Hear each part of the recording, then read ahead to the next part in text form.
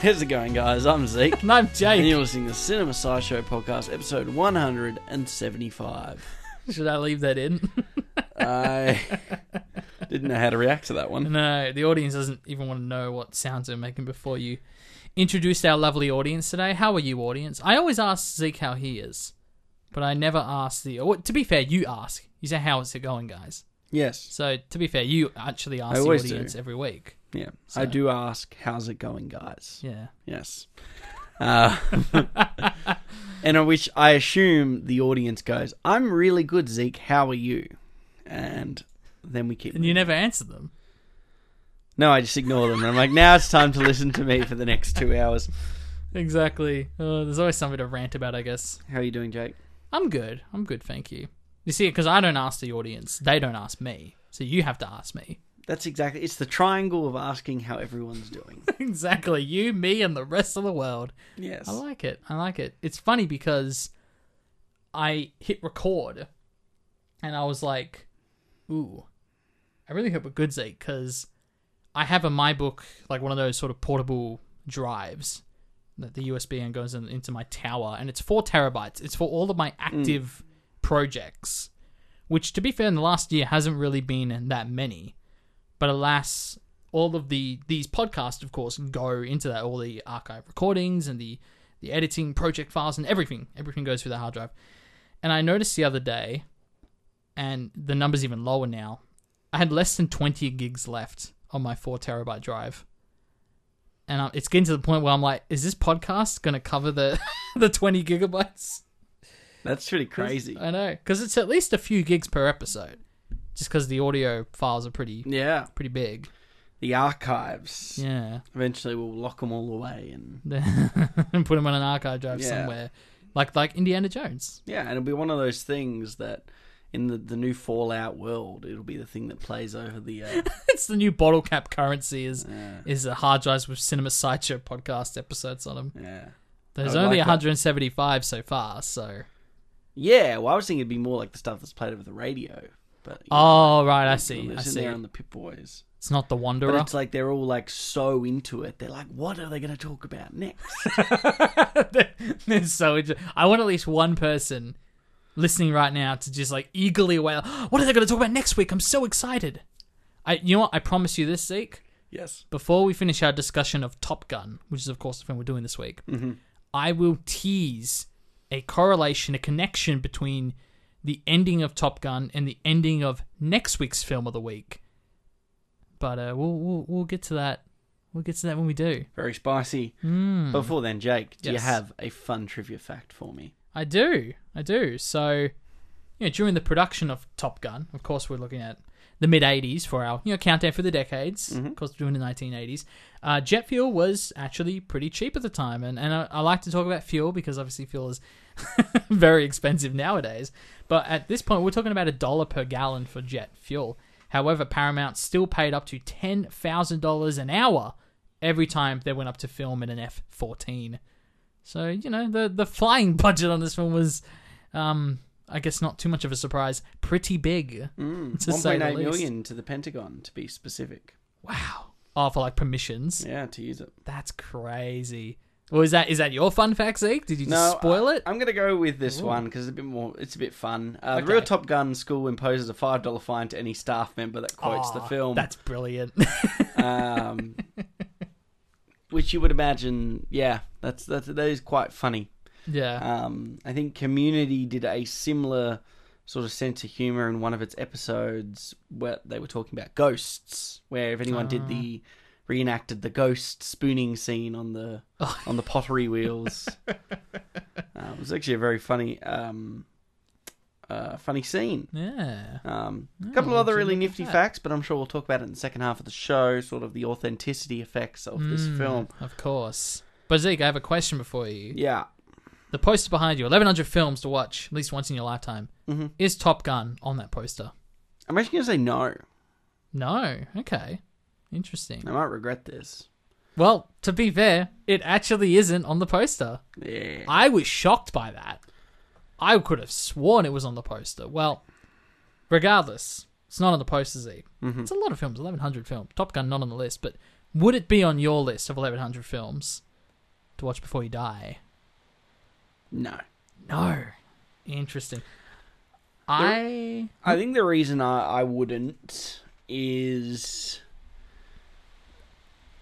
because there are other films I could fit into the sort of hokey 80s slot. Okay. I think. Okay. That I'd prefer.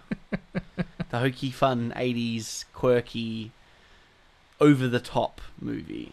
Okay, yeah. I mean, this film certainly fits that criteria. And I think for similar reasons, I would put it on my list, even though that you're right, there are plenty of films from the 80s that sort of fit that mold that maybe are more deserving to be on the list, but it is a big list, and I think Top Gun does a lot of interesting things from a filmmaking standpoint that is worth acknowledging, I think. That's just me. But it is what it is. It is raining heavy outside, Zeke. Yeah. At least one good thing about the rain is it's pretty easy to noise reduce. That is true. Quite easily. I don't like noise reducing our lovely voices, though. No. I want everyone to hear them in their great almighty fashion. We've had shocking weather. Oh, it's shocking. Week. Shocking. And causing the Freo Dockers to lose. I was going to say 2 weeks in a row. It's not the greatest week, last couple of weeks. Watching them lose. Apparently, they're like paper in the rain. They give you paper cuts, but when it's raining, it's all downhill. But hey, to quote the last Scott we discussed on the show's film, yep. My tears did get lost in the rain on the weekend. That is true. That is true. That's one benefit of Freo losing in the rain. So we'll take what we can. Now, Zeke, other than the footy, what have you been watching in the last week? I'm going to have to check this. I'll start with a tangent. I'll go straight into the shows or series that I've been covering. I've been sticking with Apple TV. Okay, no, fair enough. You know what? I'll give full credit. So I started watching one show and I finished the first season of another show. So yeah, I'll touch on both of them now. So I have completed the first season and started the second season of Mythic Quest. Mythic Quest, I'm surprised. Like, honestly, not that you have Apple TV now, but when you did, I'm surprised you didn't watch this because this is kind of fun and your jam. It's sort of a comedy that situates itself inside a video game company, and I might have heard of it actually. And they're trying to imitate a World of Warcraft-esque, like a fantasy-based MMO. Okay, and honestly, look, the cast is sort of it stars from other really profound comedies. One, Community, Danny Pudi's in this and plays kind of an evil Abed corporate character, which he's just so good with comedic timing and like it's a fascinating like how well written he is. It also stars one of the EPs on it is Charlie Day, who was well known for Always Sunny, and it definitely has an Always Sunny in Philadelphia essence to the show. I'd say it's honestly a marriage of Community meets Always Sunny. And okay. It's actually really fun. With the premise that doesn't surprise me too much. Yeah, it's got like that sort of like that closed circuit business running side that Always Sunny definitely has more of, but also has like the ensemble size and diversity in both age and race that would be more warranted to Community, I'd say. Like there's an old man character who's pretty much just Chevy Chase, but obviously not Chevy Chase. I really enjoyed it. The finale was really good for the first season. I was like, wow, okay, I'm into the second season.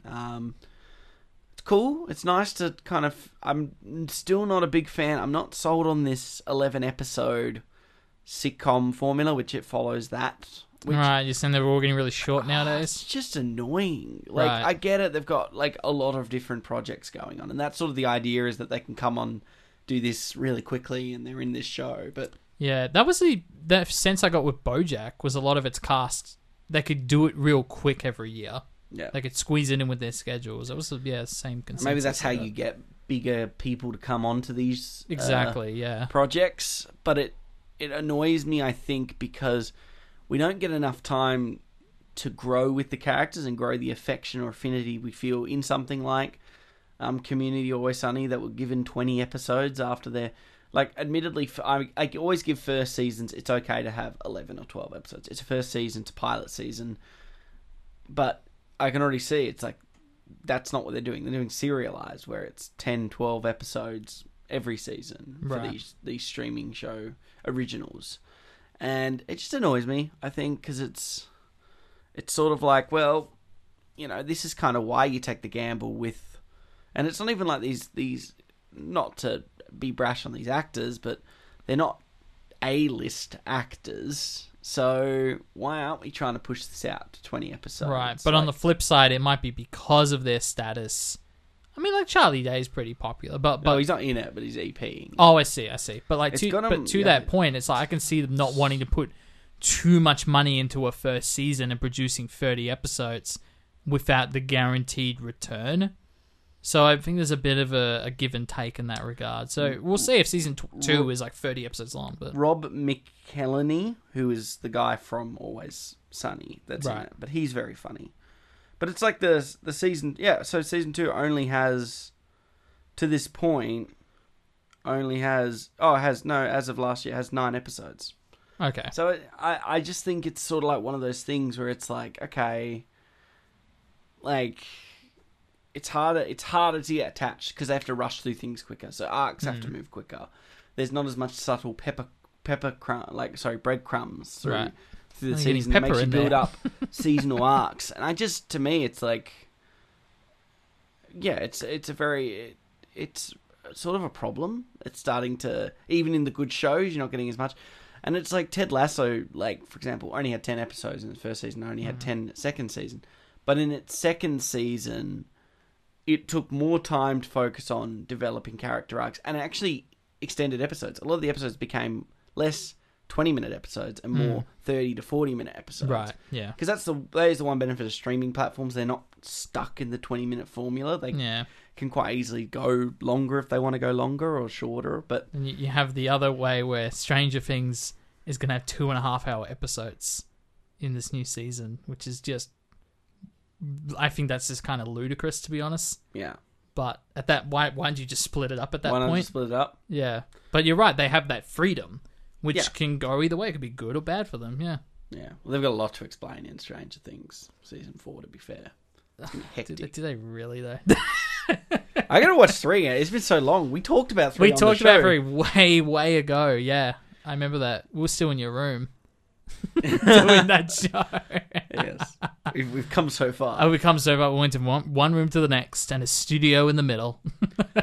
The other show I started, and I'm now midway through the second episode, is a drama miniseries called The Shrink Next Door.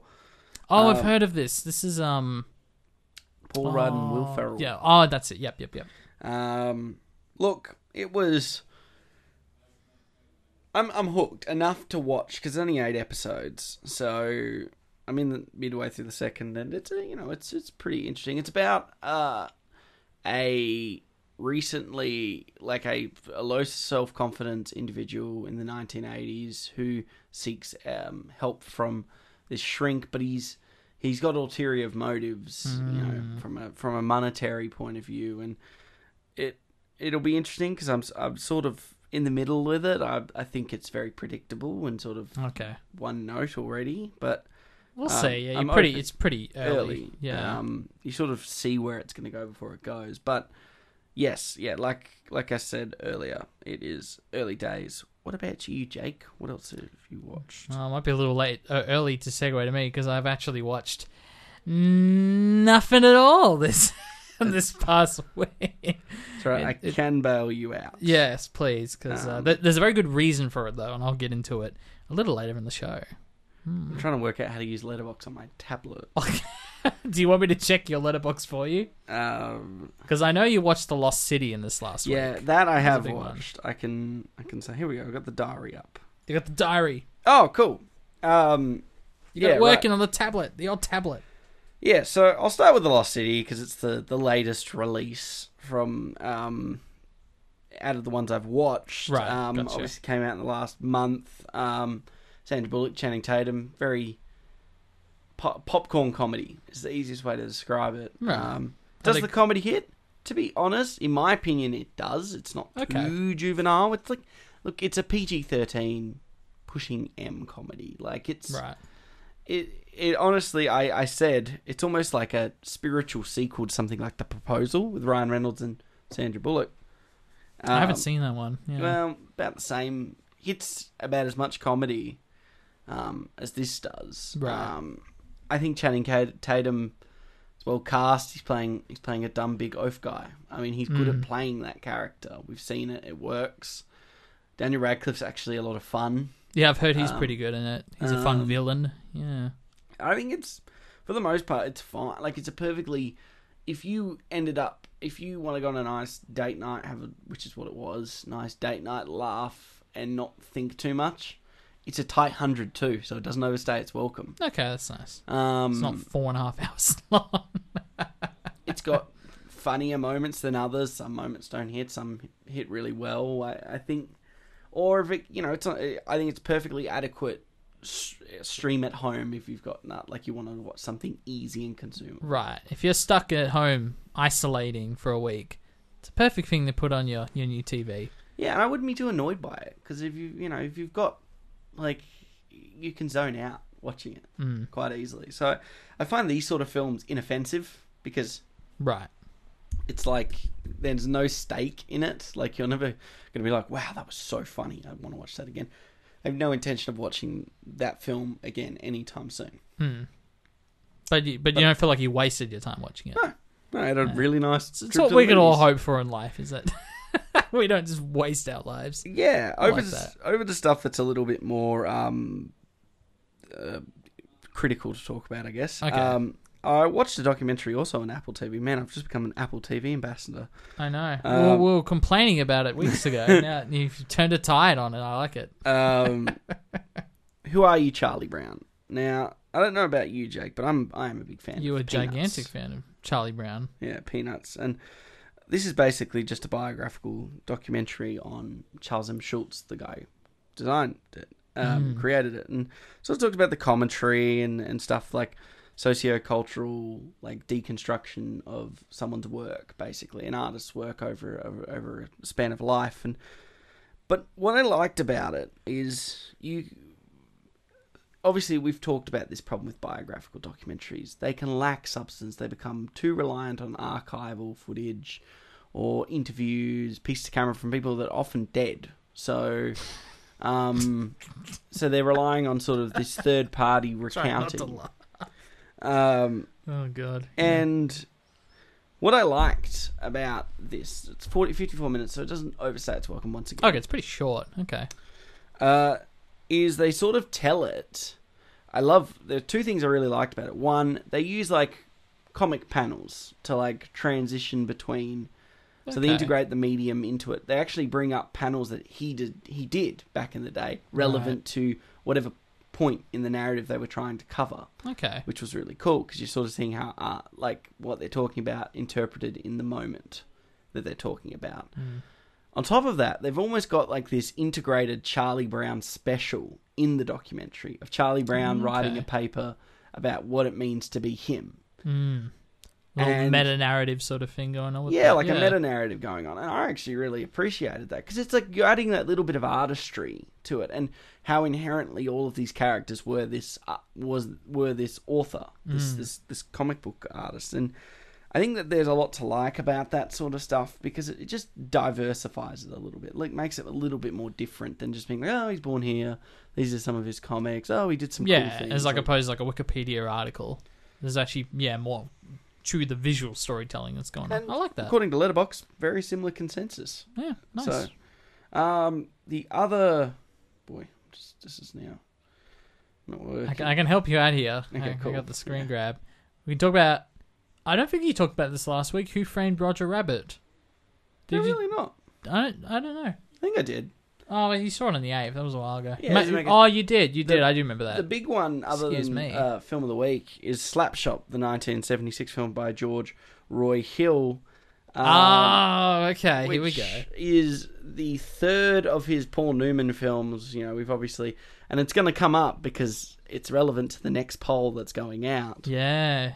Keep your eyes open, folks. So I probably will eventually integrate it into a conversation if that one wins in the poll. I'm not going to lie. When I saw Slapshot, I thought it was another AFL footy movie that That's a hockey movie. Oh, okay. It's an ice hockey movie. Yeah. So obviously, as I said, George Roy Hill, who even today I rewatched The Sting because it was very quiet at work. And, obviously from, like we said, The Sting from like episode 70-something or... A while ago, yeah. That was actually our first Countdown for the Decades. Yeah, there you go. Yeah. And Butch Cassidy's Sundance Kid was his previous film. They were both obviously with Paul Newman and Robert Redford. This one's just with Paul Newman. This is kind of hectic because this is an MA film and has a lot of vulgar language in it. And naughty. Look, not gonna lie, it's actually very entertaining, but it's very complete and utterly tonally opposite to the other two films. Because The Sting is quite fun, quite cheeky. It's fun and it's not inappropriate. There's no vulgarity really in it. It's very clean, surprisingly clean for a film about tricky thieves. Yeah. And this one's sort of about a dying sort of nowhere town, and a minor league hockey team's obviously facing its sale, because attendance is down, and they sort of change their ways from playing sort of finesse, beautiful hockey to hack 'em and bash 'em hockey. Right. And they employ these three brothers who are sort of like very hick brothers that from an interesting family, and I see, they're obviously just all about the brutality side, and it obviously brings people in, and there's the whole feigning of them sort of saving the club, but it's all for nothing. And I think it's an interesting film even to tie it with the one of the week, because it sort of discusses masculinity of a product of the times masculinity, and even then having quite interesting ideas, even you would argue progressive ideas about sexuality and sort of obviously with the dated lingo, like this film can be tough to watch if you've kind of forgotten how jarring some lingo was from the 70s. Because when I say vulgarity, obviously I mean it's contextual vulgarity. So it's like, it's 1977 vulgarity. Sure, so yeah. You've always got to take that into consideration with films. I mean, to be honest, you even watched films in the 90s and their use of vulgarity is quite dated now. Yeah, so you're now asking to watch a film that's nearly 50 years old. So well, even us talking about like Bill and Ted, was that last year? Or was that was 2 years ago? 2020. Mm-hmm. Wow, crazy. But even talking about the first two, and just like the use of a very specific word in the first two that they very clearly drew attention to, because it gets one pop per film. So it's almost like, oh, this is like a catchphrase. Bill and Ted, a really very problematic catchphrase, so to speak, that they very clearly avoided in the third film.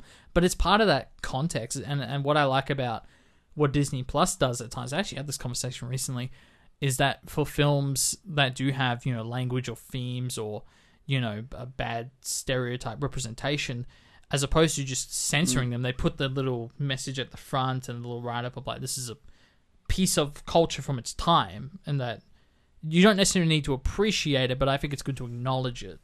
And I like that. I think film should be viewed from that lens. Yeah, absolutely. I have to give credit to the River Jordan for her first line from her review. Paul Newman's personal favourite of his own movies, this film is. Okay, which is cool. Quite interesting. Is one where he gets to say the P word 12 times and the C word half a dozen more. I think that's quite hilarious, because that sort of sums up exactly what I'm talking about. The River Jordan. Yeah. I like how much fun this film has, and I do like how vulgar it is in parts, in the sense of its brutality, and honestly its use of humour is really effective.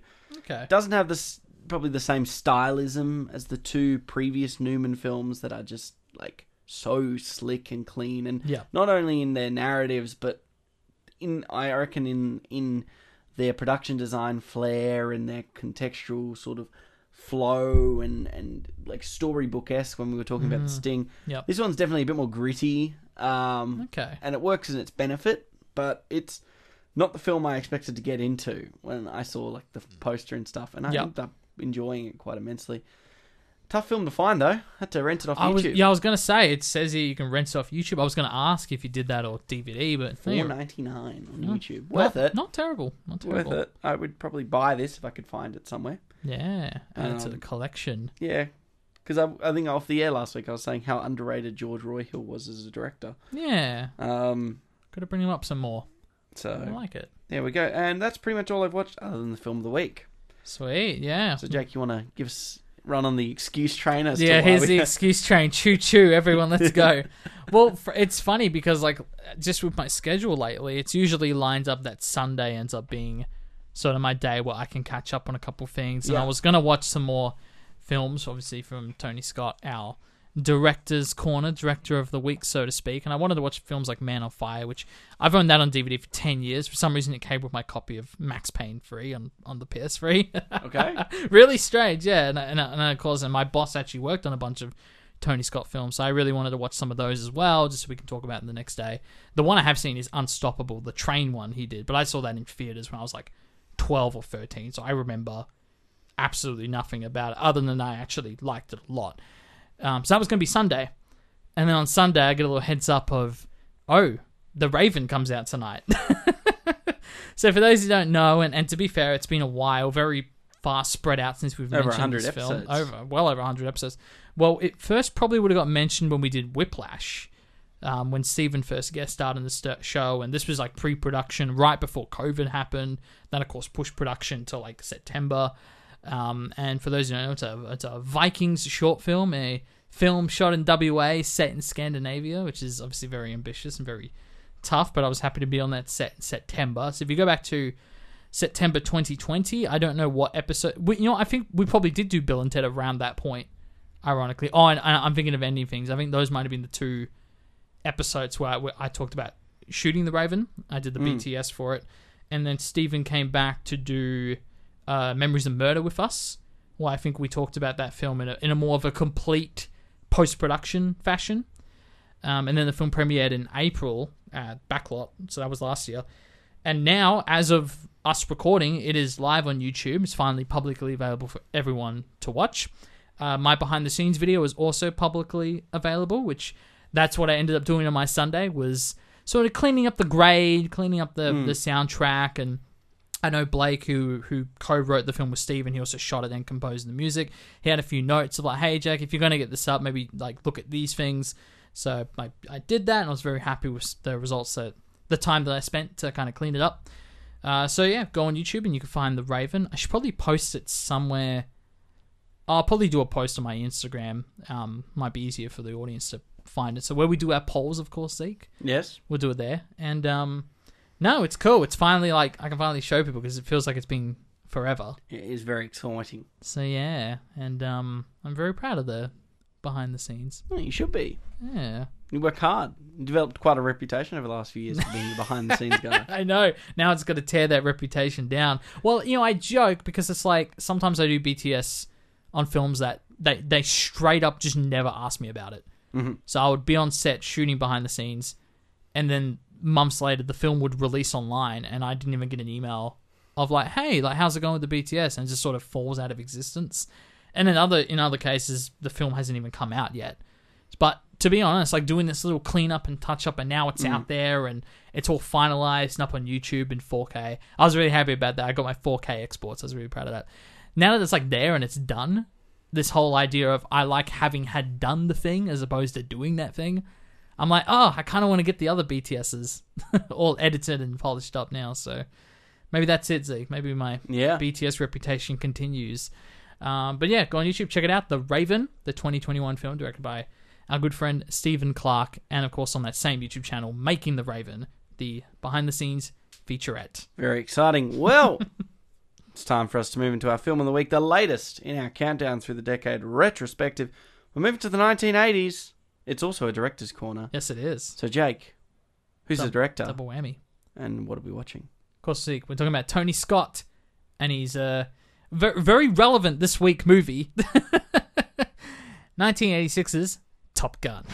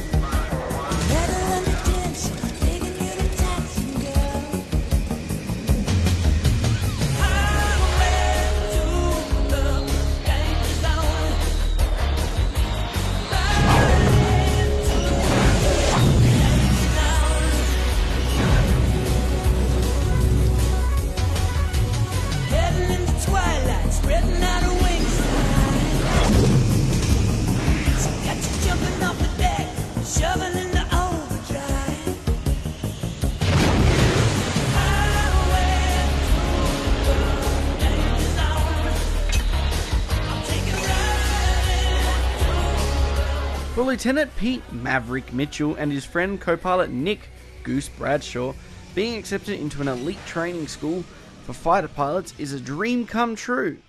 But a tragedy, as well as personal demons, will threaten Pete's dream of becoming an ace pilot. Ace or Goose?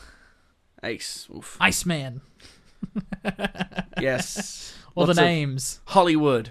Yep, Hollywood. Hollywood, yeah, exactly. Wolfman. Manly man. Man. One of those wasn't real. All the call signs. I like it. Top Gun. Top Gun. I don't think either of us have watched this film in full until now. Yes. Yeah. Yeah, and by Tony Scott, our latest director, a year since we took on his brother's director's corner. He's probably a well-known brother, I'd say, but... Probably well-known, or more well-known. Better, question mark. Yeah, exactly, question mark. I know people that think Tony's the better brother. People who perhaps have met both. To be fair, if I had met Ridley Scott, I'd probably like him less and less the more I talk to him. To be fair, I've seen him I would get that vibe. I've seen how he's interviewed, and I don't like him that much, to be honest. So you just watch YouTube clips, and you're like, ugh, jeez. Yeah, he made House of Gucci, to be fair, so, you know. That's mean. That is mean. He's made some great films. But, of course, we're talking about Tony. Yes. We shouldn't deviate off into his brother this quickly into the podcast. Poor Tony. Oh, poor Tony. No, credit... Rest in peace, Tony. Yes. Goodness. Yes, he does have some pretty strong films in his resume. You know, Man on Fire is arguably probably his critically best film. Sure, yeah. I'm really upset I didn't end up watching it yesterday. Obviously, you mentioned Unstoppable. Yep. He's got actually quite a few very large ones. I know Deja Vu is probably a big one that he worked on. Days of a lot Thunder. of stuff with Denzel, which is interesting. Well, actually, a lot of stuff with Denzel, a lot of stuff with Will Smith, and a lot of stuff with Tom Cruise. Yeah. Depending on which era, almost. They were almost in separate eras, which, you know, is not uncommon for directors to work with consistent people, but... Sure. Yeah, overall very intriguing, just looking through the repertoire of different actors he's worked with over time. Well, the thing that really stood out to me, just purely looking at the resume right off the bat, and if you do want to bring it back to comparing it to his brother, very different sort of taste in filmmaking or in terms of the genres. Like, I feel like Tony Scott reminds me a bit of a Michael Mann in terms of lots of films, very contemporary. I don't want to say like manly men films, but definitely like your dad will enjoy this action flick vibe. That's actually so true, though. That's kind of the vibe I get, which is so different from Ridley. Of course, he does sci-fi and Roman epics and all of these lots of different types of genres and films. But it's like if that's sort of where you vibe with and you do it well, then Tony Scott, you know, he makes great films. I mean, to spoil our thoughts on Top Gun, because we haven't really talked about it other than just I would include it on my list, you wouldn't include it in your list, but that we both consider it to fit into that sort of, not cheesy, but just that 80s. I think cheesy. Cheesy's not a negative word. No. I don't know if Top Gun's cheesy though. Oh, I think it is. You can definitely see it as that. I think it's blockbusterdom. Like, it's sure. the quintessential popcorn blockbuster. It's unashamedly for your dad's To be honest, I think that's the best way of describing it. Tony Scott's profile is very much aimed at the 20 to 40 male demographic. Right. Of men. And men. That's not a critique on him. I think that's almost complimentary it's complimentary in the sense that he liked making a certain type of film, and to his credit, he was really good at making that type of film. Yeah. You know, we haven't even talked about just some of the creativity, the raw creativity, though maybe the story itself might be a weaker element, but from a camera point of view and a stylistic point of view, you couldn't do this type of action film better. Right. And given that this was 1986, that's baffling. Yeah, well, that's it. We're talking about like classic dogfights, and you got like your Howard Hughes stuff really early on, where he's sort of, and I'm going off what I've learnt from the Scorsese biopics of him, but like him mastering the aerial dogfight stuff by like realizing unique clouds in the shot so you can actually understand the speed of what's happening. Like, you got that level of revolutionary, but then, a film like Top Gun with, the way they would mount the Super 35 cameras onto the jets and on the planes, and just the variety of different action shots that you're getting. And you can tell through the editing that this film almost feels like it's sort of put together through tape. Tape and glue, because almost every second shot it has like a different level of ISO. The lighting conditions are almost completely different from shot to shot, but it's putting together a very, I wouldn't say meticulously crafted, but a very carefully and well shot section of action, motion and photography. And you're right, it comes together to really like this exciting filmmaking. Yeah, and I think it's important to consider things like, it's how difficult, but also how dangerous this sort of process was. One of their stunt pilots did die on production. Oh, geez, I didn't know that.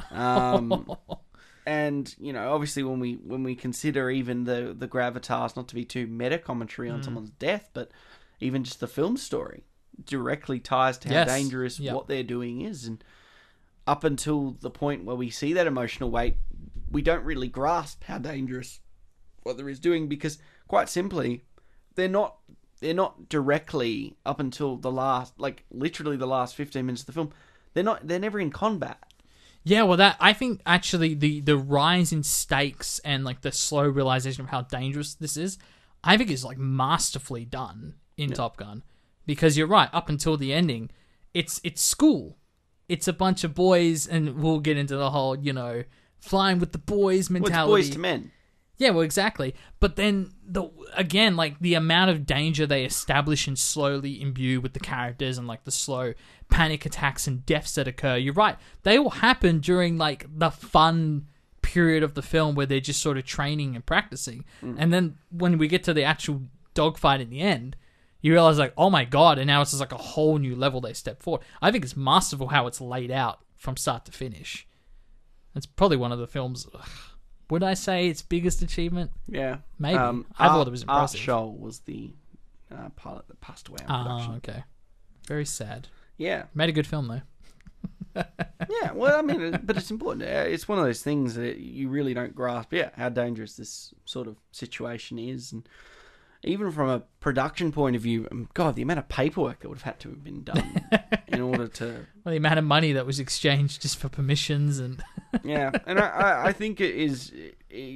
I agree. I think that's probably one of its biggest strengths this film has, is how, for the most part, the stakes are low in the sense that they're not what you would originally perceive. When you think you're jumping into Top Gun, you think you're jumping into fighter pilots doing fighter things, but the danger actually comes from the fact that they're in a plane. And I think a lot of other, particularly action films, obviously forget that part because they think they need to be under constant fire. So by the time the actual fight happens, the actual dogfight happens, we've already seen someone die, a crucial character of any other, but solely based off things that were beyond characters' control. Like it's technical malfunctions, essentially.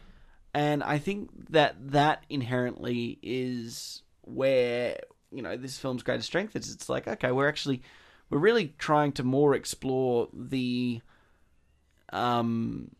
danger this job has. And obviously it's not as profound and looking into the psychology of the soldier as much as something like Kubrick's Full Metal Jacket or even Jarhead, like where we're looking at infantrymen and the systematic abuse that they would suffer, not only in training but out on the battlefield. And obviously those films are way more provocative and focus on that stuff, whereas this is very much, like I said, it's a boys to men thing. Like, it's so the toxic masculinity, which wouldn't even be a phrase now, but obviously comes with our 21st century viewing, is prolific, even as two men watching the film. Well, it's funny because it's like the reading I got from it, and the more as the film played out, the more it sort of reaffirmed that, is this idea of, you got like, it's jocks in high school, and you got the locker room stuff and they're playing volleyball, and it's like, you have those sort of very unashamed visuals of like, oh, like boys being boys. But Well, then even like the way it's scopophilic though, isn't it? I mean, to an extent, and we're sort of used to scopophilia from the other end of it. to say it's not. I mean, it's a male filmmaker where he's sort of. But I think there's a level of fun to it, and I think there's a self-awareness amongst the men, and we can get into all like the gay readings of this film, which have been very popularized since the 90s actually. And there was a big thing where Tarantino played a character. I got to double check which film it was. It was a film in the 90s where he goes on this big rant about how Top Gun is all about homosexuality and the rejection of heterosexuality. Which we'll get into all that, because I didn't take it that far in my head watching. I was like, boys being boys, like they're snickering as their female teacher is trying to, No, but I it think that's not inherently wrong. I mean, but people say that about, like, even today with grown men in live sport. Like, it's a similar energy, yeah. And as someone who played football up until like 18, it's like that energy is there. Yeah. Like, it's that almost overcorrection, and I think that's where the spectral nature of sexuality comes in. But I think that's more comedic than reality. Sure, I mean, like I said, they're having fun with it. I mean, you could say a similar thing about the Dead Poet Society, like the boys in there, but that they're much more sensitive characters. A lot of the films about them reading poetry. While this one, there is a sense of the competition of like, two guys trying to be the best pilots, the best flyers, and the best at everything. It just goes so deep into that. Like, it's fun. It's so unashamedly like a boys' film, a silly boys' film. Yeah. But I can't knock it for that, because I still found it really, really enjoyable. Like, the plot is pretty beat for beat, but I don't care, because that's not. We're not here to watch like this intricate story unfolding. First off, it's kind of like the whole Adam Sandler half his films are just like excuses to go on holidays. Jackass, they make films as excuses to make pranks. This isn't that different from like Tom Cruise wants to fly jets, and they made a movie so he could fly jets. His behind the scenes thing was he didn't really want to do it. Then he flew in one of the jets. He went, "No, I want to do this now. I find this really cool." So it's so like very accurate with that one. And I mean, like, apparently Tony Scott came up with the idea for the film from reading a magazine article. Right, yeah. And he said that the script was more a skeleton, and they sort of just fleshed it out as a bit more ad-libbing, that sort of thing. I will say, though, because you're right, it is based off that article, and I'll get the writers' names really quickly. They were Buckenheimer and Simpson. They were sort of hired, and Tony Scott was hired. They were all hired, and they even went through a couple of other actors before they did screen test. Obviously Tom Cruise. So I'm being a little like funny about he just came in and wanted to fly a jet, but it's like, you're right, there's still an element of truth to that, and there's still an element of fun that everyone's having while making this film, despite the fact that there is that layering of danger that's slowly peppered throughout the plot. And I think, like I said, I don't think the script or the actual plot is anything to write home about. But the characterization, the way they, Goose and like Cougar and the panic attack he has at the start, and the rivalry he has with Iceman, I think those are all like really fun dynamics. You really care for a lot of these characters.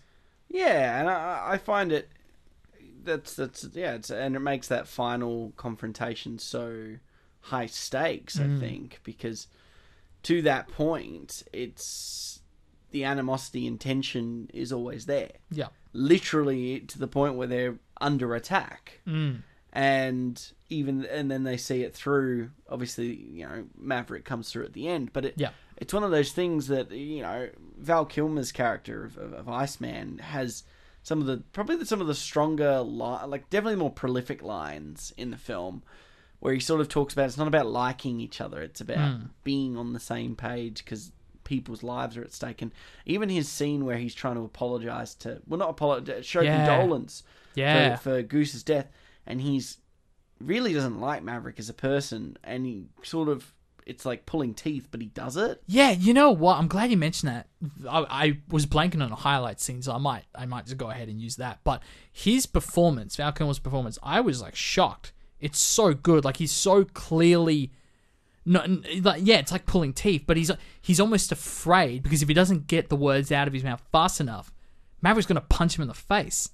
And like, it's such a subtle little thing of him like being very careful what comes out of his mouth and to say it fast enough that it's like he's not there to say to hurt him in any way. He authentically feels bad about Goose. Yeah. He's so good in that scene. Yeah, it's definitely between him or Michael Ironside's performance, which are both really good. Obviously, playing the senior officer, the one who's sort of overseeing the training. Yep. He has some very powerful scenes, and look, it's like I said, it's you've pretty much hit the nail on it. It's a simple narrative, couple of rivals, it's going through, but it's sort of just a fun movie to watch, and it sort of quintessentially up the 80s. We talked about Back to the Future. It really does. It's a perfect 80s film to talk about. Yeah, and we talked about Back to the Future a couple weeks ago, and I've talked about The Karate Kid and stuff like this. These films that don't even need to, like, the antagonist in this film is technically Val Kilmer, but it's like the enemy is, honestly, they're basically just the Empire. They're just these nameless. They're not Russian. I think they're alluded they're Russian, but it's I think there was some treading on water about. I know there was like a Cuba thing that I think they removed, or they sort of tread water on that. They actively avoid it because it's not about who the menace is at the end. No, exactly. As they do is they pepper through the film is there are a lot of these conflicts and fights no one ever hears about. Right, yeah. And that's a big part of being like in this Top Gun program is sort of that they'll get shipped to places where they have to just resolve issues and if they die, they're sort of off the record, that's it. Yeah. And this film does take death in its weight and weighted substance and allows you to get to know the ensemble, whether it's a few lines or not, because so when the death happens with Goose, it's a big deal because he's actually the only one who dies. Because Wolfman and Hollywood bail out at the end. Cougar still survives despite the panic attack. Yeah. Like, the only one who dies is Goose. So it's like there's not this. It's not this big final conflict where all of this cast is just these ones with 2-3 lines. They just all die. Yeah. And you're left with just Maverick and Iceman. No, everyone survives. But that's the reality of it. Is most of the time most people do, and the fact is the only death of named characters comes from a training accident, a malfunction in a plane. Yeah. There is no villain in that situation. Yeah. And even then, there's a bit of the self-guilt that Maverick has, but it's very quickly that they have the scene where he's sort of in a bit of an informal hearing, and they come to the conclusion that he was not at fault, and that he, resume his training or, his status very quickly, even though he still feels that guilt. There's another thing I really want to bring up quickly before I forget, because there's a bit of that saying of his dad. His dad's a bit of a legend, and he sort of feels his need to have to live up to his dad. Did you think that was more so just like self-inflicted? Because for me, a lot of the pressure just came from him putting the pressure onto himself. Yeah. Yeah. And I think that's sort of pushed by the fact that we don't get a flashback or the opening scenes about like his dad saving the day.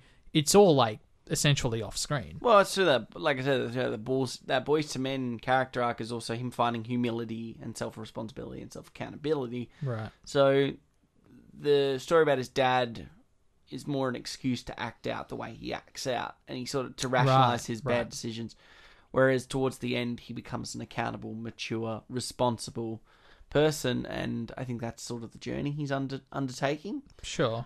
So yeah, I think that's why there's no point to the flashbacks. It's sort of like that's why when Ironside says to when Viper says to him, like, oh well, there's your dad before he bought it saved 3 people. Like, right. It's sort of like it's almost like one of these. It's a conditional conversation where it's like. And that's why he's so quick. Viper's so quick to push him. He's got to go straight back out to the air. Yeah. It's got to be straight back to fish to the ocean sort of thing, because that's going to be what fixes him over time. Yeah. Not mulling over it, not dwelling over it, not trying to explore it, and the film's quick to pace that. It's not that he's not met with adversity, but it doesn't want to get bogged down in it either. The actual film and the pace of it. But the whole point of that whole exchange with Viper and Maverick is to highlight that they're in the army. Like, this is Right. they're in a life or death industry. Yeah. So, these things happen. Like, he even says, he says it with that sort of flat, but it's that's where that maturity comes, because he's dealt with loss, and obviously widowed a family and stuff, but it's like everyone tells. I think it's one of those things where it's like, when Goose's wife comes and talks to Maverick, and it's like, look, he was going to be doing this no matter what. Yeah, exactly. There's no regret there. Yeah, it's sort of like they understand the weight of it, and then you could argue things like, I always forget her character. Sally's. Sorry, not Sally. What am I saying? Kelly McGillis's character. Yeah, I got Charlotte on my document, but I can't zoom in for some reason. And it's one of those things like, with McGillis's character, where it's like, oh well, of course he falls for like the flying instructor, and that's really hokey and cheesy and sort of comes out. But it's that plays into the boys' nature of like they all join together to sing a song to, sort of.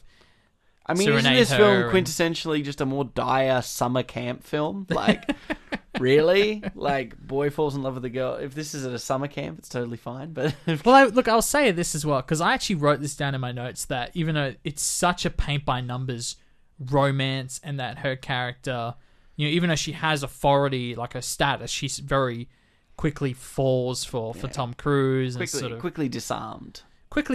Sure. Just a love interest. There's a lot to be said about that, and you can call it a trope, but I will say that their chemistry on screen was quite palpable, and I really bought the sexual tension. I generally enjoyed it, and I felt like it was saying more than it felt like it was saying. Yeah. And that might go into the gay readings on this film, and to quote the Tarantino rant, and again, this is him playing a character doing the rant, but I'm sure Tarantino probably believes in this as well, is the idea that Val Kilmer and all the men, they represent homosexuality, and she represents heterosexuality, and we see Tom Cruise's character sort of bouncing between the two of them, trying to make the decision. She wants him to go the right, quote-unquote, normal way about things. I mean, it's interesting read. Yeah, it is definitely an interesting read. I think it's one of those things where it's like I think people forget scenes like when they have that sit-down at the house, when he first goes over to the house and he's talking about his dad. And it's in like a tea garden scene, and it's a very effeminate scene, and quite a deep and emotional thing. The reality is, it's just a military-based relationship, really. Right. They both are in this industry where they understand. Like, it's not wrong for her to fall for someone in the army or in the Navy, because she works in the Navy or the Army. It's just a workplace relationship, really. Yeah. Well, I think they actually changed her position, that she's more of a contractor. I think they actually did change it with that in mind. They wanted to be a little less, strange, I guess, or, improper. It's around the bush, though. Sure. And they have the very classic 80s non-sex scene. Weirdest kissing ever. Really cool backlighting. But, yeah, it's one of those things. It's a silly, fun movie. So it's like, do you really reckon the romance is going to be thought-provoking? And then it's one of those things, like, it's a product of the time. Like, right. And to say, this is, like I said, this is one of those few films out there, and it isn't a lot, especially in that sort of 70s, 80s bracket and anything earlier, where it's more male scopophilic than it is female scopophilic. Yeah, well, I think that's what a lot of those jokes come from. She is rarely in this film, if any time, sexualized to overly sexualized. Like, there's a lot of locker room talk about women, but it's like boys talking. It's like teenage boys talking about it. It's not educated or anything, and I think it's, if anything, it's over. Like, it's a lot of half-naked men, isn't it, running around? Who doesn't like a lot of half-naked men? I'm getting sold more and more on Tarantino's rant here.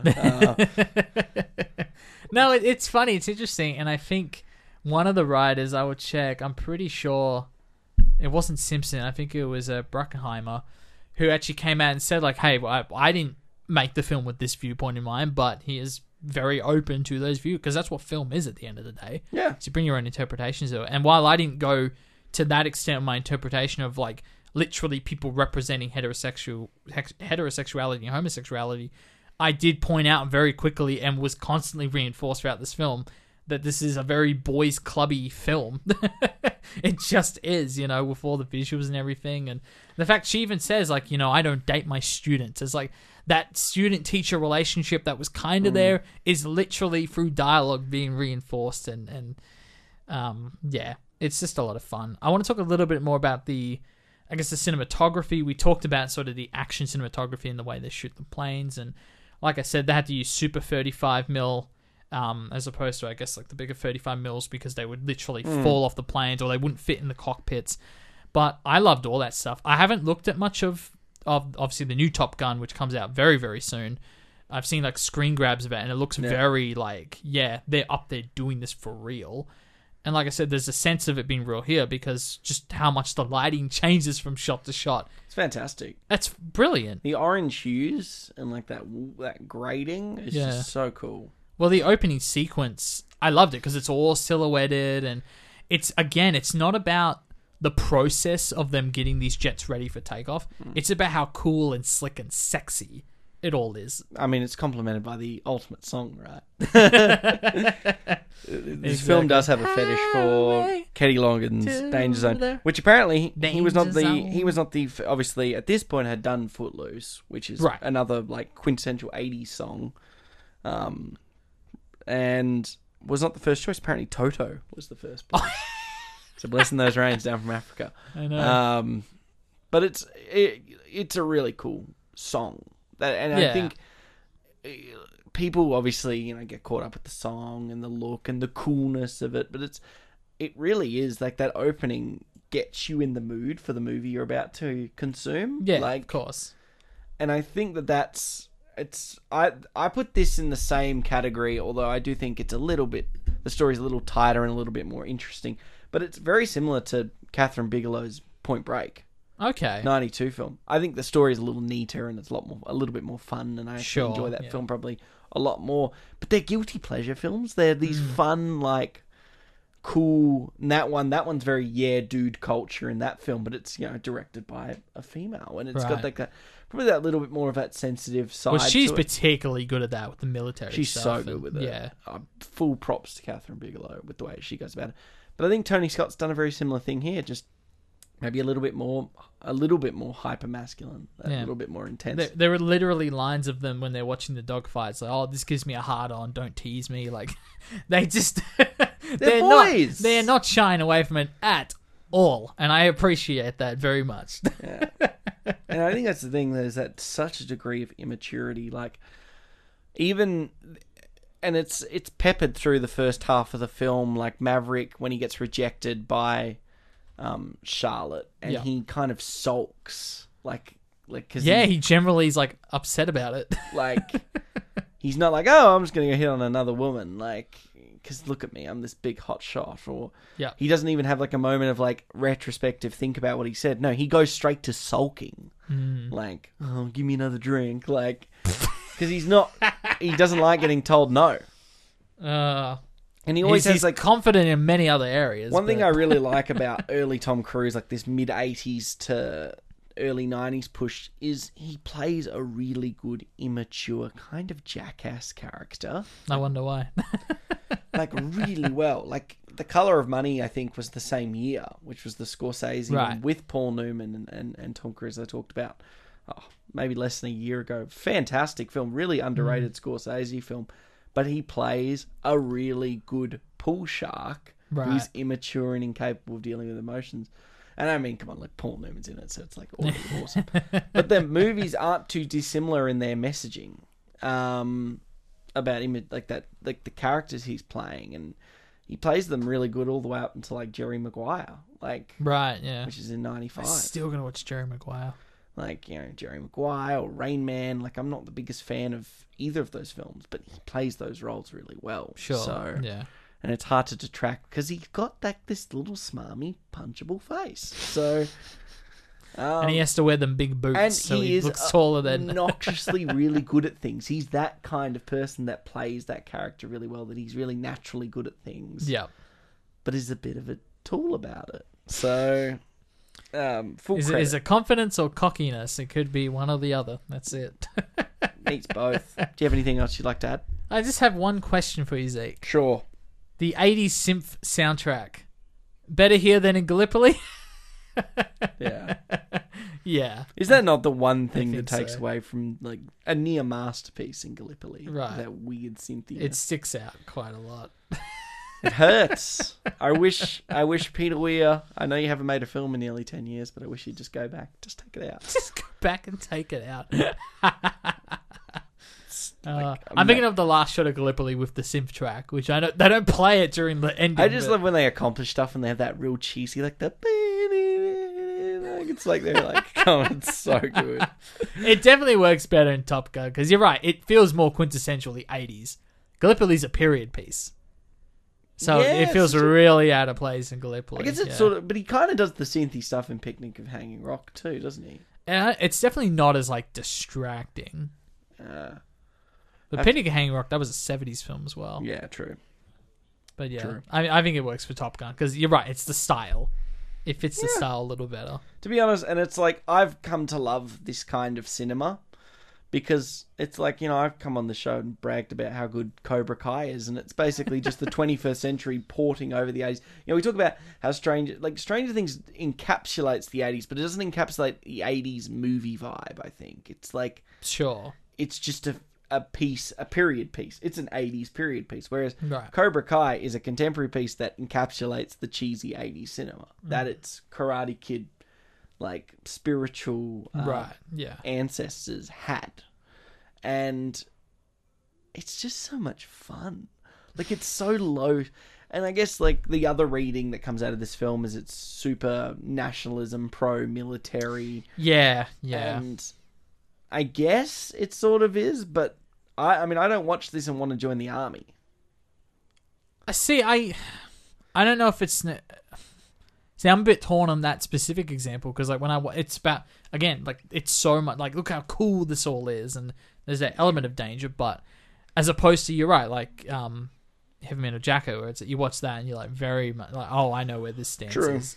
But then you can't win, can you? Because you basically can only criticize things or only talk about their negatives and not their positives. And it's like, well, some people really like being in the military. They like that lifestyle. Yeah, exactly. I don't think it's inherently bad to be pro-military necessarily. I think it's fine in this film because it is a bit more playful and fun. It's not trying to be too much of a commentary. Yeah, I don't think the danger and the death and the risk and that's all just like a narrative thing for you to care about the characters. They're not trying to necessarily be anti-military, and like I said, I think it is pro-military in that sense.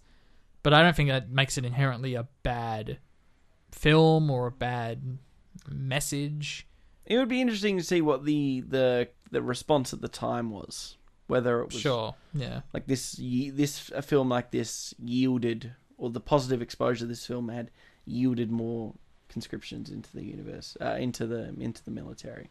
Right. It would be very interesting to consider that. Have you had time, Zeke, to think about what I said earlier with the ending of Top Gun almost having an identical ending to the film we're doing next week on the show? Yeah, I think I know. With the crowds running to the aircraft, and our hero climbs out and celebrated, and the audience has about 5 minutes, 10 minutes to figure out what I'm talking about here. Yeah, they do. Well, Jake, what was your highlight scene? Like I said it before, and I didn't know what it was until you mentioned it, but the scene where Val Kilmer has to sort of give his condolences to Maverick about Goose. His performance in it really stood out to me as like, wow, that's cool. Like you said, pulling teeth and trying to get the words out before he gets punched in the face, and being very careful about how he does it, but knowing that he needs to do it. Yeah. Despite the fact that they're essentially enemies, and they have the payoff at the end where they do hug it out, and there's still that sense, that hint of cockiness where it's like, you'll be my co-pilot. You'll be my co-pilot. Not co-pilot, but there's an acceptance they're on the same team. Exactly. Is what the arc there's a common enemy, so to speak, and that they're on the same side. They look out for each other at the end when it all matters. But much like the film next week. There you go, more teasing. But Zeke, what about your highlight scene? Yeah, it's a really good scene. I'd have to say I actually do like the the cougar sort of rescue sequence. Oh, like at the start. It kind of finishes off the first act. Like it's towards the back end of the first act, where obviously Maverick and Goose, rescue, and there is that level of seriousness that comes in that scene, but also the line of immaturity, the fact that they do the barrel roll on top of them and they flip them off. Right, the inverted. Take a Polaroid of it. Yeah. I wish we saw that Polaroid. I reckon we're going to see it in Maverick in the sequel. I reckon we're going to see that Polaroid. The little callback, so to speak. I think it perfectly encapsulates the chemistry between Goose and Maverick, which we didn't talk about. Very good. They're great friends. They're so good together. Yeah, like they work really well with each other. But it was really good, like using the wing and sort of moving it. It was great stakes, and we really sort of encapsulate the fear and the danger. We forget how we almost, because we see them moving fast all the time. We forget how fast these instruments of war are moving. Well, how easy it is to just stuff up. How dangerous it is, and I think, and what's so clever as well is having it at the start of the film. Again, the way Tony Scott's shooting it, the way it's lit, and the performances. Everyone's having so much fun. We're flying around, we're just having to go all the time, messing around, flying with the boys. To have that panic attack come in so early, and for us to never really, by the end of the film, you can kind of guess like, okay, well, you understand where the panic is. It kind of just like hits you at one moment. And I think he says that. I think Tom Cruise even says, as soon as you think about it, you're screwed. And this idea that you almost have to be in the moment, and if you stop to think about it, it becomes terrifying that you're there in the air, running at that speed in those conditions. And I think it's cool they plan it early in the film where you as an audience don't really get why he's having that panic attack until it all unfolds, I guess. Yeah, no worries. Well, Top Gun is currently out on Stan. Yeah, it's on Stan. It's on Binge. I watched it on my Blu-ray version that I've had forever. I watched it on my DVD version. Nice. There you go. It's very good. Speaking of streaming platforms and cinemas, Jake, what's new to streaming platforms and cinemas this week? It is a dry week, Zeke. Yeah, big week, I think, next week. In some cases, there were literally nothing to report from my Paramount Plus or Prime. I don't think there was anything coming at all. You have Stranger Things 4, Volume 1. We mentioned it earlier. So I think that's like the first half of Season 4. Which, I'll say this, would have made more sense if this was the last season. But I don't think it is the last season. So... one. Yeah, I don't know. I'm kind of excited. Are you going to watch it at all? Are you going to rewatch? I've watched first 3. Yeah.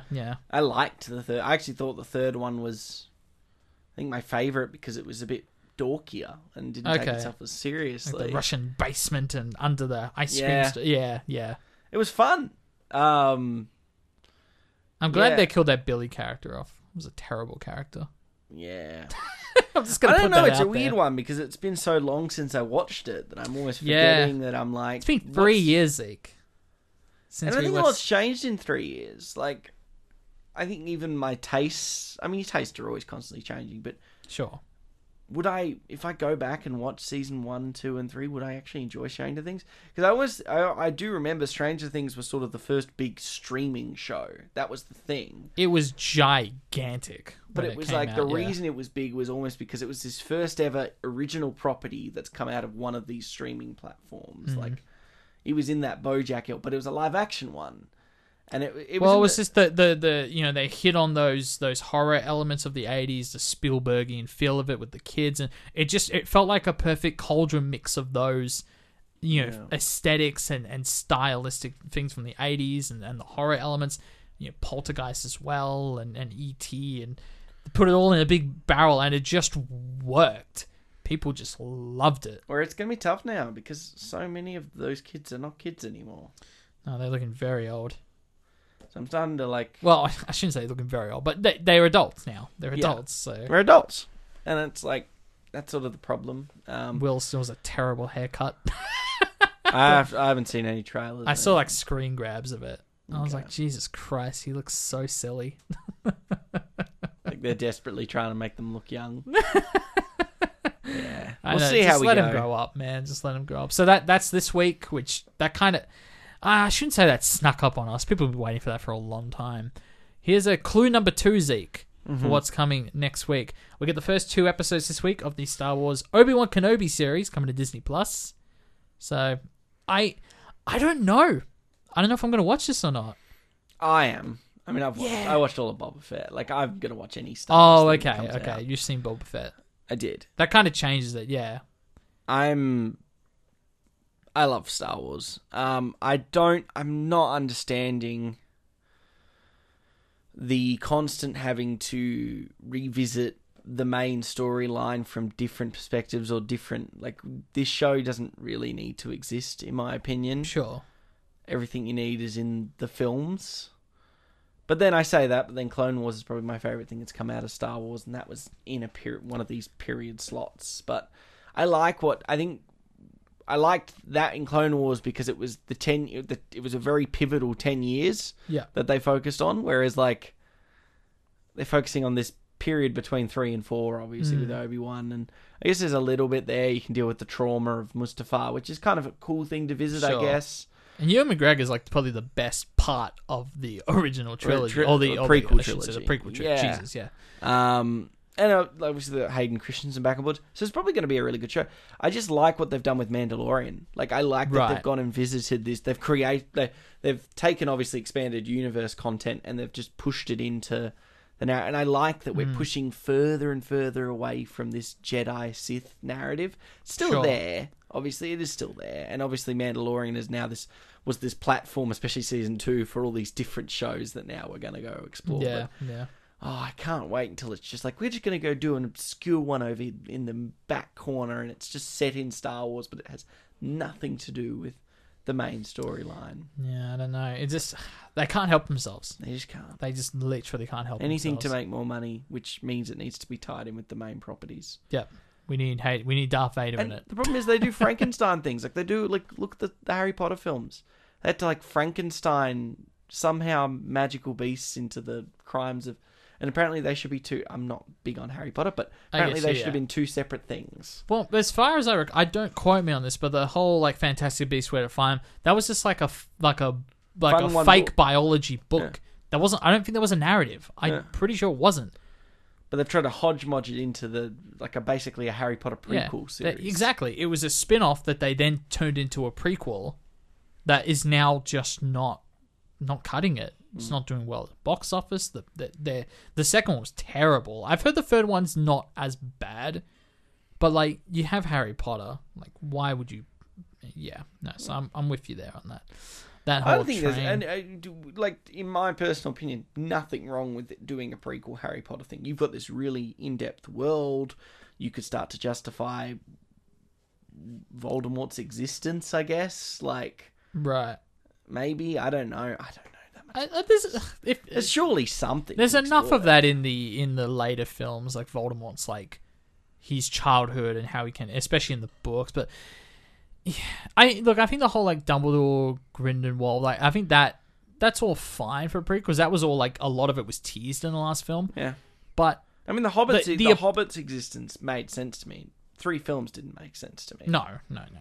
It should have just been the straight adaptation. Because it's like, oh well, Bilbo doesn't really talk about his adventure that he's writing about. So yeah, we can go and explore that. But I think you nail it on the head. It's like I said, I think the Dumbledore backstory that makes sense and tie that into Hogwarts, but they started it on a foundation of, here are some characters chasing down fantastic beasts, and they're just trying so hard to wedge these things that barely go together.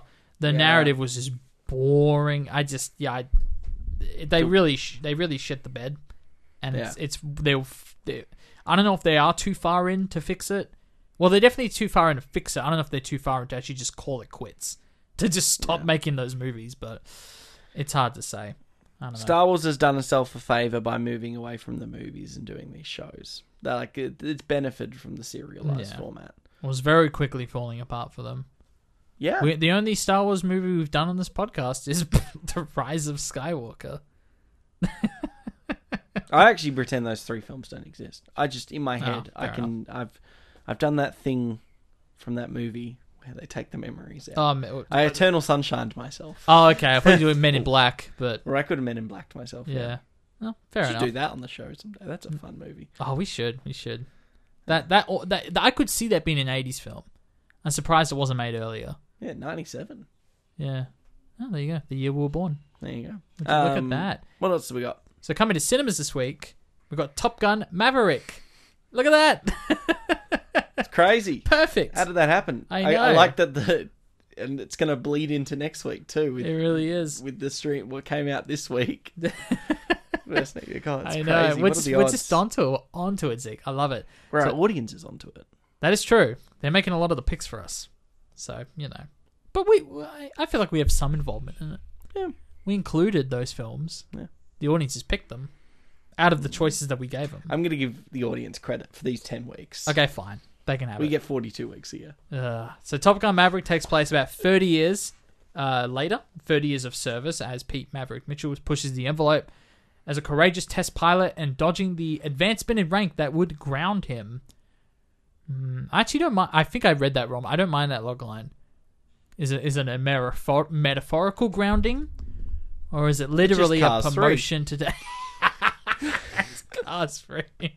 There you go. This was interesting. The Bob's Burgers movie, which sees the Bleachers try to save the Bleachers?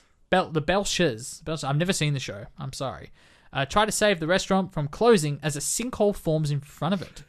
Will this be as epic as the Simpsons movie? Oh, it would be fun. The Simpsons movie is way... I love John Benjamin's voice. Yeah. Him as Archer is just so good. I couldn't get into Bob's Burgers. I watched the first 3 or 4 episodes and I was like, yeah. But then it could be a BoJack thing. I had to push through, I think, the first, 6 or 7 before I was like, sure, on board. Yeah, I don't know, but I knew it was like they owned very a restaurant, so that makes sense to me, that reading the sinkhole. Yeah, there are Archer crossover episodes. Oh, okay. When Archer has insomnia and he thinks he's Bob from Bob's Burgers. And it literally really starts good. with him flipping like they've done the complete Archer animation, but it's Bob's Burgers. That's in the Archer brilliant. style. Yeah. It's so, because obviously both are voiced by John Benjamin. Yeah, okay. So That all checks out now. yeah, it's fantastic. So that's coming to Hoyts. It's playing on the big screen. I think this is actually the first time this has happened since... Oh, I guess SpongeBob, they have their theatrical released. Or that live action one that came out a few. Yeah. Oh, well, yeah, the one with... Yeah, Keanu's in it. And then... You're right, it is part live action, isn't it? Yeah. Oh my god. What's going on over there? Now, if you want to go over to Luna this week, you have the Broadway musical recording of An American in Paris, a screening of the famously bad Nick Cage version of The Wicker Man, and finally, this... is that the bees? Yeah. The bees! We should watch that at Luna. That'd be excellent. I wouldn't mind doing that, to be honest. And finally, I've seen the trailer for this. This looks cool. A Blaze, which sees Tariki Onus uncover the history of his grandfather, an Aboriginal leader and civil rights activist, who may also be the first Indigenous filmmaker, Bill Onus. Trailer looks cool for this. That sounds cool. This looks really cool. So that's all playing at Luna. But other than that, that's it for the week, Zeke. No worries. Very Well, exciting. it's time to move into one of the golden decades of cinema on our countdown through the decades retrospective. The 1970s. Jake, we had two kind of heavyweights going up against each other. We I'd say. did, yeah. And this was probably one of the closest polls we've done. We've had some... Oh, that's not true. We've had some tight races. Some one voters. Yeah, one voters. This wasn't quite a one voter.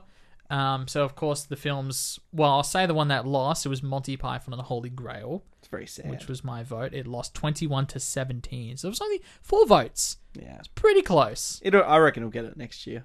Yeah, potentially. I've never seen it before. I've never seen the Monty Python films. I know. Now I feel bad. I really wish we had done that.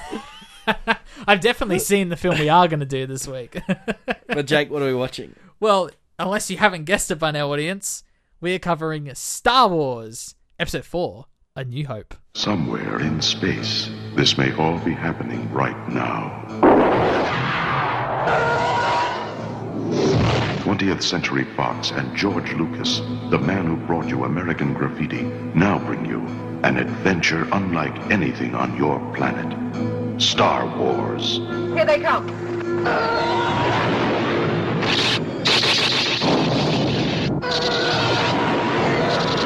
Coming in too fast! The story of a boy, a girl, and a universe.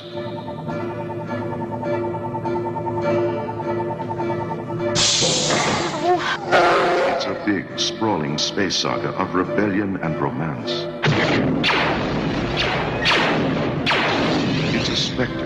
light years ahead of its time. I am C-3PO, human cyborg relations, and this is my counterpart, R2-D2. Hello.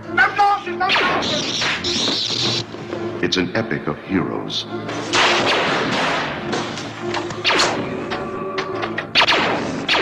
Good luck. and villains and aliens from 1,000 worlds.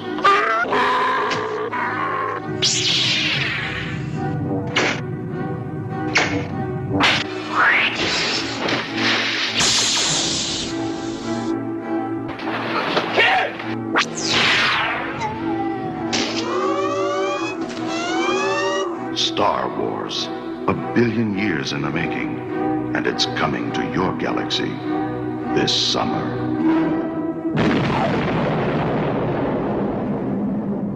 When Princess Leia is abducted by the insidious Darth Vader, Luke Skywalker teams up with 2 droids, a pilot, and a Jedi Knight to save not only her, but the galaxy from an evil galactic empire. You forgot about Chewbacca. Just like episode 9. Only the ones who get badges are included, including Darth Vader. Well, he gets one in episode 9. Remember that movie that doesn't exist? Oh, yeah, exactly. It's the only other one we've covered. Okay, I've teased this Star Wars thing so much this week. Like, come on, the ending to Top Gun. Or, I guess, this. To be fair, it is the second to last scene, but it is also the second to last scene in Star Wars. Yeah. That is identical. Mm-hmm. Yeah. But to be fair, it's Star Wars came first, so pick up. Yes, Top Gun. that is true. As evidence as we're doing it after Top Gun, Yeah. because we're going back in time. Yeah. Further and To further. be fair, we're actually going to do something a bit different with this one because obviously there are many cuts of A New Hope. Yes. I'm glad you mentioned this. We're going for the most authentic 1977 cut we can achieve in the modern day. Yes, so I believe it is called the despecialized version. So audience, look it up. If you want to watch the cut that I guess we're both going to watch this cut, which is a purposeful recreation of Star Wars in a high definition. I think the file they have for downloads like 16, 17 gigabytes. Yeah. It's massive. It's 720p, but it's a massive file. I guess the bit rates through the charts. But the idea is that it is the most faithful recreation of the theatrical 1977 film. Mm-hmm. So none of the George Lucas cuts. The opening crawl does not have episode 4. In fact, Zeke, should we even just call this Cinema Sideshow 176 Star Wars? Yeah. Yeah? Yeah. I mean, it is the Star Wars. It is the so original we're going to do that one. So, yeah. Because obviously we've talked about, this, this time last year we talked about the original Blade Runner and the and the many cuts of the of that, and obviously Lucas has done the exact same with multiple of the Star Wars films. Grr. So I feel like voice. This is the golden opportunity to critically analyze just Star Wars as Star Wars, which is very great considering this is part of a countdown through the decades retrospective to get the most authentic version of this film. I like that we can achieve in 2023 too. We're in 2022. Oh my god, yeah. Yes. You're still studying, Zeke. I know you want out, but yeah. I do have a VHS down there of the original Star Wars, but I don't think that has episode 4 A New Hope in the crawl. Yeah, I have. So it's not the oldest version, but it's close. Yeah. I think the oldest version I ever owned was like a 96 or a 97. Right. I've never seen this 77 or this most authentic version. Yeah. I think there are laser discs back when that was a thing of the original 77 cut. But if the audience, if you look it up, and Zeke, you should watch it too, because I think they have a video like explaining the despecialized version. You should watch that as well, and very cool. It really highlights what the differences are between all the cuts. But I'm excited, very excited to cover Star Wars next week. As well. Until then, thank you for joining us for the Cinema Sideshow podcast. I was Zeke. I was Jake. We'll catch you next week with Star Wars. Da-da-da.